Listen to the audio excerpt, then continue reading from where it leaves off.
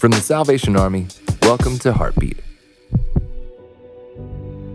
What would happen if your friends found out that you were a closet alcoholic or addicted to porn or shot up heroin? What would your friends say? What would your church say?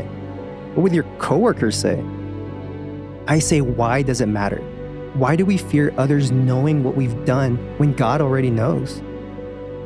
In the Gospel of Matthew, it says in the 10th chapter, verse 28, don't be bluffed into silence by the threats of bullies. Save your fear for God, who holds your entire life, body, and soul in His hands. If you're struggling with an addiction or destructive habit, worry less about the opinions of others. Stay close to the one who knows everything and is willing to set you free. For more episodes of Heartbeat, visit salvationarmyradio.org.